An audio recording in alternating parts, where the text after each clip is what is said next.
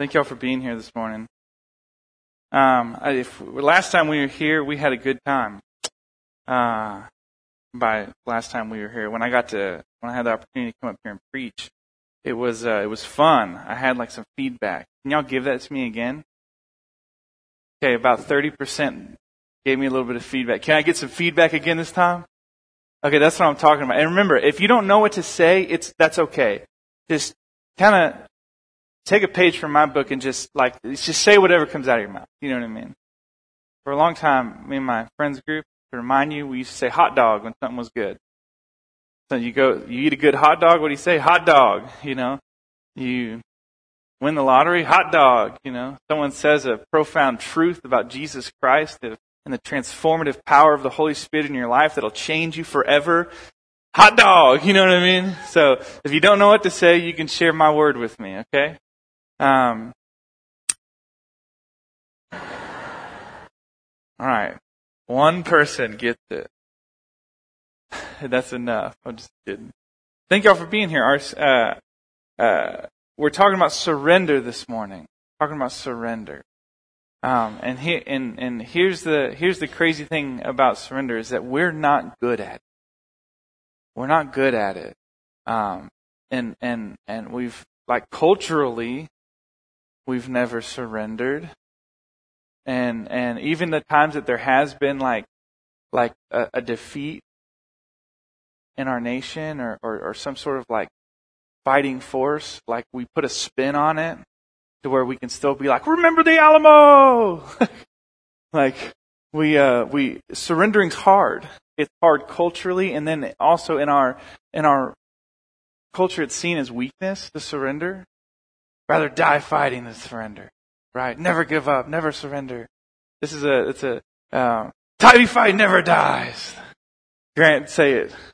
Oh, I thought he was going to say hot dog. Hey, TFND works though. It's the same kind of. Matthew chapter 26. That's where we're going to be this morning, and we're talking about surrender, and we're going to see a profound level of surrender, physically and spiritually. In Matthew chapter 26, verse 39, we see he went on a little further and bowed with his face to the ground, praying, "My Father, if it is possible, let this cup of suffering be taken away from me. Yet I want your will to be done, not mine." This is the word of the Lord. Let me skip a few verses ahead. It said, Jesus and his followers, they're going to a garden to pray. They're going to the Garden of Gethsemane. And it says in a few verses before, it says, "Then Jesus went with them to an olive grove called Gethsemane. And he said, 'Sit here while I go over there to pray.' He took Peter and Zebedee's two sons, James and John. He became anguished and distressed. He told them, 'My soul is crushed with grief to the point of death. Stay here and keep watching.' Then he went on a little further and bowed with his face to the ground, praying, 'My Father, if it's possible, let this cup of suffering be taken away from me. Yet I want your will to be done, not mine.' Then he returned to his disciples and found them asleep." That'd probably be me. I've developed a profound skill at falling asleep anywhere, especially since we had our second child. If you have a couch and you have me over and I sit on it, I'm falling asleep. It'll happen. Just last night we were over at our friend's house, the Zafkis, because they have two little boys, and our little boy was playing, and they were all doing Legos, and they wanted to play a game called Mario Kart, where you race, you're in a little cartoon race car, and you go, and they said, "Spencer, you're so good at video games. Will you teach us everything you know, and will you race with us?" I said, "Absolutely." And I was so excited, and I was energized, and my son and I, we play this game at our house. So he said he's going to show us how to really play. He talked me up. I was like, and I am. And so then I sat down on the couch, and we were about one lap. You have to do 3 to finish. And after one lap, I'm like, I lost. My son was like, Dad, you're supposed to show them how good you are at video games. So, yeah, you have a couch, I'll fall asleep. And I feel like if I was with Jesus late at night and he said, hey, stay awake, keep watch. Would you pray? I'm going to go over here and pray. I want you guys to pray over here. I feel like if that happened, I would probably fall asleep. I think I try to disillusion myself when I read myself into Scripture. If I was one of the disciples, if I was in there, if I was part of that story, how would have I reacted? And it's so easy because what I want to do is assume that I'd be like a hero. Because I write myself how I want to be able to see myself. You know what I mean? Oh, I would have stayed. I would have gotten a good night's sleep the night before, so that just in case Jesus said we're going to stay up and pray, I'd be able to. No, that wouldn't happen. I would have fallen asleep. We see Jesus in a profound posture, spiritually and physically, of surrender. He said, let this cup of suffering be taken away from me. Yet I want your will to be done, not mine. I think that's profound. I think we can take something away from this. And I think that one of the things we always see Jesus doing is being honest. And so before we move forward, I want to be honest with each other and with God. My son, on the way home last night from our friend's house, we were just in the car, and he'd lost some toy, and it was getting close to his bedtime, and one of his toys fell on the floorboard of the truck, and he was upset and throwing a little fit. So I'm trying to distract, improvise, adapt, overcome. I'm trying to distract him from his fit. And I said, Forrest, you were telling me the other day, what do you want to do when you grow up? And a few days ago, he had said one of the most precious things my heart's ever heard. He said, when I grow up, I want to be a dad like you. Like, oh my God. And so I was just trying to kind of derail the tantrum. I said, Forrest, what were you saying? What do you want to do when you grow up? And he kind of was crying, and he went, I want to fix fans. I said, okay. I said, where'd that come from? He goes, I saw it on the TV. A guy was fixing a fan and it fell. And he had a mad look on his face. And I want to be able to fix this fan. I said, oh, okay. And then he's kind of started to stop crying. And I said, okay, we can go somewhere from here. And I said, is there anything else that you want to do when you get older? And he goes, I don't know, Dad. I just want to walk around. And I laughed about it. But then as I was laying in bed, and I thought to myself, how often do we treat our relationship with Christ and our goals and where we want to be and what we want to do in the future like that? I just want to walk around. And we don't put much thought into it, and there's not much follow through on it. And we just find ourselves going through the motion. Where do you want to be with Christ this year in 2024? What goals do you have to move closer to His kingdom, to have it built in your heart? What aspirations do you have to know Jesus more? Or do you find yourself where the only real goal that you have in your relationship with your Lord and Savior is, I don't know, I guess I'll just walk around? So I just want to take a moment and say, let's be intentional about this. Let's admit that we can sometimes a lot of the times, just go through the motion. I think that if I've ever caught myself going through the motions, the first step towards getting out of that habit is acknowledging, hey, I've been going through the motion. And so, Lord God, we pray this morning, Holy Spirit, would you move us? And it may hurt and it may be uncomfortable, but would we not be the same leaving, going out as we were when we were coming in? Amen. And so, I looked up the word Gethsemane, and it means oil press. The garden where the oil is pressed. It was probably Olive Garden. And it's known as the place of crushing. How relevant. Jesus chooses the best places to have experiences that we can glean from. Gethsemane means oil press, and it's the place of crushing. Have you ever found yourself in a place of crushing before? We've all, to some degree, we've experienced tragedy. Whether it's like my son, his tragedy was he dropped a toy into the floorboard. But there's real tragedy in this room. There's real heartbreak. There's real burden. There's real suffering. There's a sobering reality that no matter how nice of a sweatshirt we wear that says Pastor Taco on it, or how straight your tie is, or how nice your hair is, we are broken shards of glass gathered in a room trying not to cut each other, saying, I need Jesus. Amen. Someone say hot dog to that.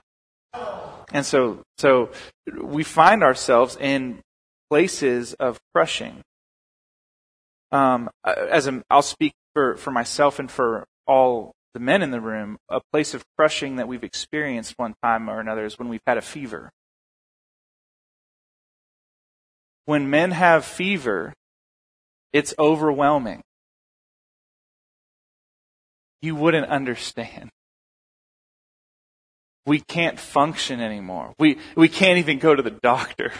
We can't even take our medicine. Just let us die. When men have a fever, it's a place of crushing to us. And when I'm cold, or it's not even just a fever, it's like whenever I feel bad, maybe it's like I'm really congested with a stuffy nose or a sore throat, or like sometimes I get really stressed out, I'll get an ulcer in my mouth. And it's there, and I can't escape it. And I begin to think to myself, I don't even remember what it was like to not have an ulcer. Or when I've had a fever, and I'm laying in my bed or on the couch, like a wounded animal on its deathbed in the final throes. And my wife, Kendra, she's trying to comfort me. I don't even remember what it's like to live. It's as if the world doesn't have any color. I'm hot. And I can't even remember what it was like to feel good. When this is never going to end, right? The shallow place of crushing. But on a more serious note, I think that whenever you're in a place of crushing, I'm going to pull back the curtain. Men tend to overreact sometimes when we have fevers. Okay. But when you're in a legitimate place of crushing, I believe it shares a little bit of the experience that when you're in the crushing, it's difficult to remember what it was like when you were not in the crushing. Does that resonate with you? When you're in that place of burden and life is heavy, it's difficult to remember what it was like before you were carrying. When Jesus is in this crushing place, he assumes a posture of surrender, physically and spiritually. It's always been profound to me that Jesus, when he goes through a deep, when there's some sort of deep moving emotion or his heart or something that Jesus has passion about, it'll always start here first with Jesus. And the movement here causes his action. And I think that one of the things I've grown up, I don't remember, I've heard what school used to be like before I had gone to school in high school. I went to school, I graduated 2010 from Tyvee, DFND, and I was on the cusp of like now youth when they go, like kids when they go to school, they can like have their phones out because it's permeated itself into the culture that it's actually like now that teachers will say, okay, get your phone out and use the calculator on your phone to help. We're going to learn this math equation. There's stuff like that happening, and that's so foreign to me. And I'm sure that there's things that my generation did when we were in school that are foreign to you. But one of the things that I heard someone say this, and it profoundly impacted my heart. It profoundly impacted how my wife and I father and mother our children. And it was, if you want prayer to be brought back into our schools, then bring the prayer rail back into your house. Bring the prayer rail back into your house. Hot dog. Oh, that's a convicting hot dog.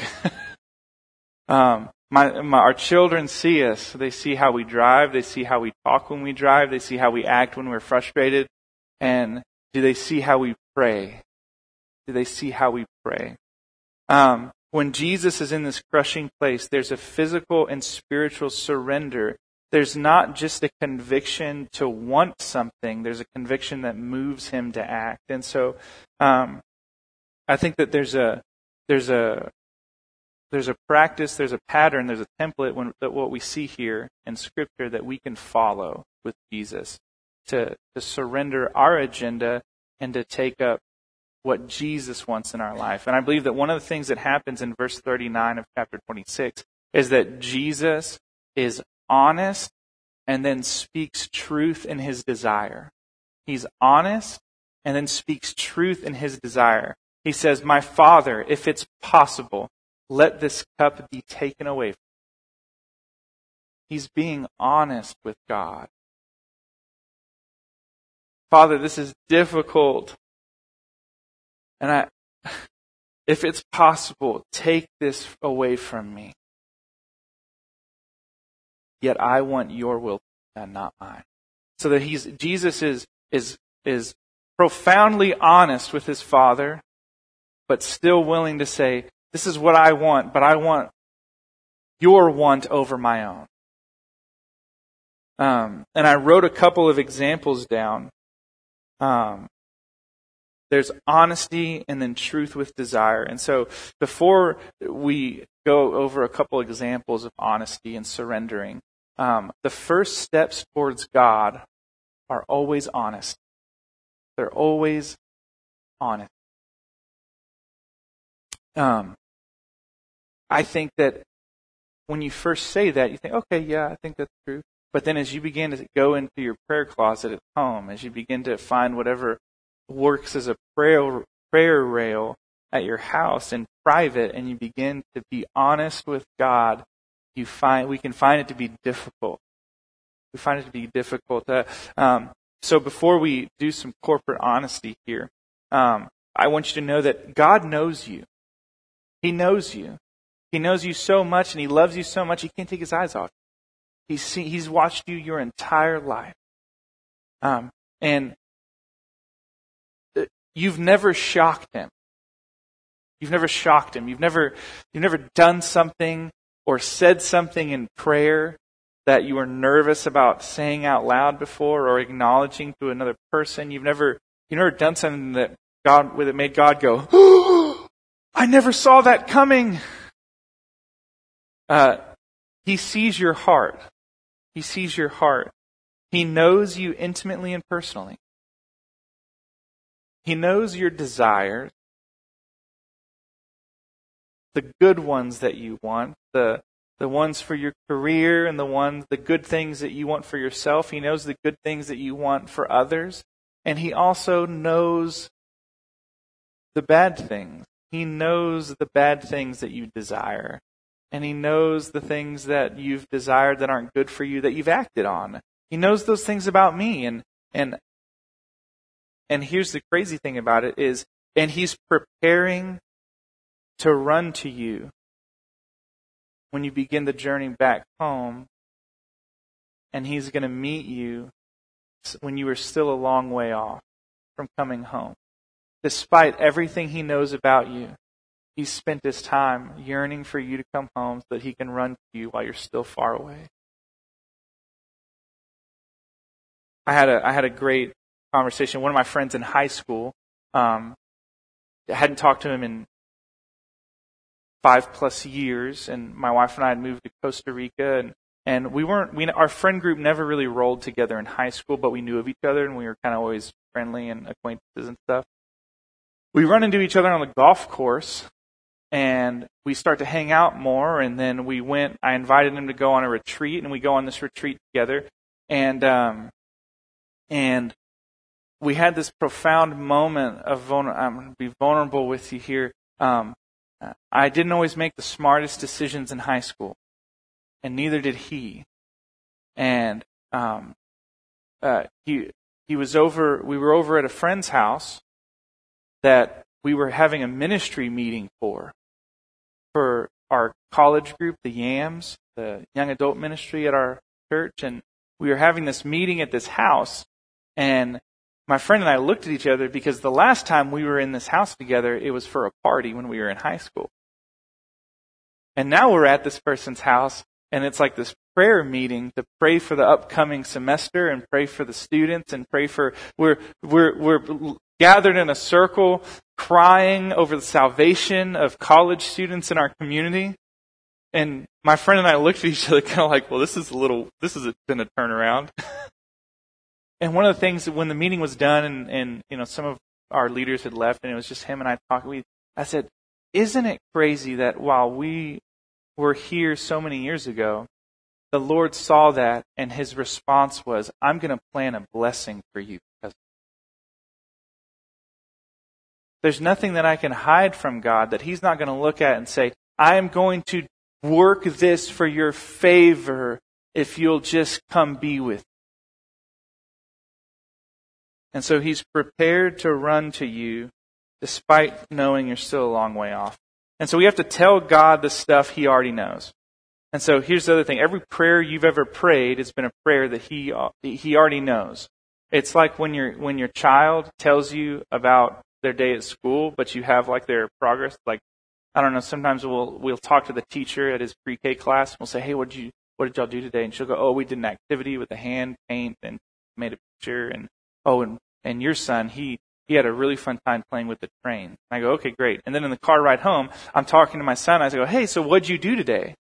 And he starts telling me things that I already know. Does that mean that I don't want to hear him? No, I love hearing his voice and I love him telling me about what he's doing, even though I already know it. I believe that mechanism exists between us and our Heavenly Father as well. He loves to hear about what's going on in your life, even if He already knows it. Well, I get to the privilege and the honor, and sometimes I feel ill-equipped for it, but I get to counsel and advise young adults working with college students. And so I've had students that say, Spencer, can I come talk? Yes. And we'll come and talk, and I find the easiest way to do that is by focusing on listening a whole lot. My wife is like, yeah, you think? I need to listen more. My wife too. And so someone say hot dog. and so I'll sit there and I'll listen to a college student. I've had this conversation over and over and over. I'll listen to a college student, and when they're done, the first thing I'll say is, thank you for sharing this with me. Have you shared this with Jesus? And usually there's kind of like this, why would I tell Jesus? And then I say, well, why wouldn't you? Go, well, He already knows about all of this. I go, yeah, but that doesn't mean He doesn't want to hear it from you. Have you told Jesus? Have you been honest with Jesus? Just like you were honest with me, have you had that honest conversation with Jesus yet? A surrendered heart is an honest heart. I've been trying to let and so now I have a couple of examples of a surrendering that can happen that I think is prevalent in our culture, in our community, and relevant to this room right now. And so this will kind of be prayer, but our eyes are open. Maybe you can close your eyes if you want. You can do whatever you want with your eyes. But I have a couple of examples of just what I think is relevant to our souls and the climate of today. A surrendering is an honest heart. And so maybe you find yourself, you think, I've been trying to let the momentum of an experience or a retreat from 5 years ago, maybe 10 or 30 years ago. I've been trying to let the momentum of a past retreat or experience from long ago continue to carry my soul. Jesus, would you come and do it again? Would you create a new the flame in my chest to burn in such a powerful way that even in my calamity I can testify again of your glory. The honesty of where I'm at, and then the truth and the desire of God, but I want your will over mine. Would you come and in the midst of my life, fan the flame anew? Or maybe, here's one, this one, I should read this every single day. I've grown complacent and not even realized it. I've settled into a pattern religiously. And I've convinced myself I don't need to do anything different because I've grown comfortable and happy with where I am. I don't long for your Spirit like I did before. I'm not surrendered. I don't weep in prayer for the salvation of younger generations. I find myself instead becoming frustrated. And I've convinced myself I deserve it. Jesus, breathe on me your Holy Spirit. I'm surrendering again. Would you rebuild the furnace for my soul to rest within? And like a bellows, would your will ignite a passion to love more, to turn the cheek, and to show unwarranted patience, to desire Jesus for people that are different than me.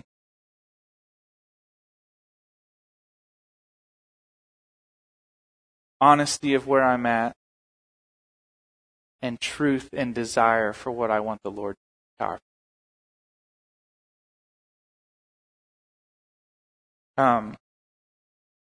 I wrote down here that I believe that there's no room in surrender to tell Jesus what to do. There's no room within surrender to try to tell Jesus what to do. And what I mean by that is that we can ask Him to do things, but I think that our posture of surrender, physically and spiritually, is important and that it matters. And that one of the things in the surrendering that I have to personally give up is the surrendering of my agenda, of what I think should be done, of the way that it's supposed to happen. And say, Jesus, I want your desire for my life. And I want to leave, and I want your desire so much so that even when I find myself convinced of your desire in my life, I will always make room for my heart to accept that I might have misinterpreted something. And I'll be open and willing to change my understanding because I realize that I'm not as good at hearing and knowing you as I think. And with Jesus, we see again, over and over, and in the garden, a profound level of honesty, yet a desire in truth for God to move. My Father, if it's possible, let this cup of suffering be taken away. I think that a relevant, difficult truth to acknowledge for us is to say, Lord God, I doubt you. I doubt you. I doubt you. Every time I've had an anxious thought has been a moment of doubt of your faithfulness. But God, I want your will in my life. I love what the man said. He said, Jesus, I believe, but help my unbelief. It's a difficult and it's alarming because it goes against all of the things we build our religion around, to acknowledge I have doubts and I have insecurities. But Lord God, despite those doubts, I want your will in my life. And so I don't think that Jesus had any faith insecurities, but I believe that he was able to be honest with his Father. God, would you let this cup pass from me? But I want your will over mine. Would you join me as we continue our prayer initiative this month, and as we continue as a faith community to seek after Jesus? Would we together operate with a posture, physically and spiritually, as neighbors, of surrender for God's will? to show unwarranted patience and grace. Let's pray. Heavenly Father, would you open our eyes to see Jesus as the surrendered servant? And would we be able to emulate him? Come, Holy Spirit. We pray that there would be profound change, and would it start in us, despite our insecurities, despite our vulnerabilities. Would there be radical change because your Holy Spirit is moving? Would you breathe on us once more and bring new life? In the name of Jesus.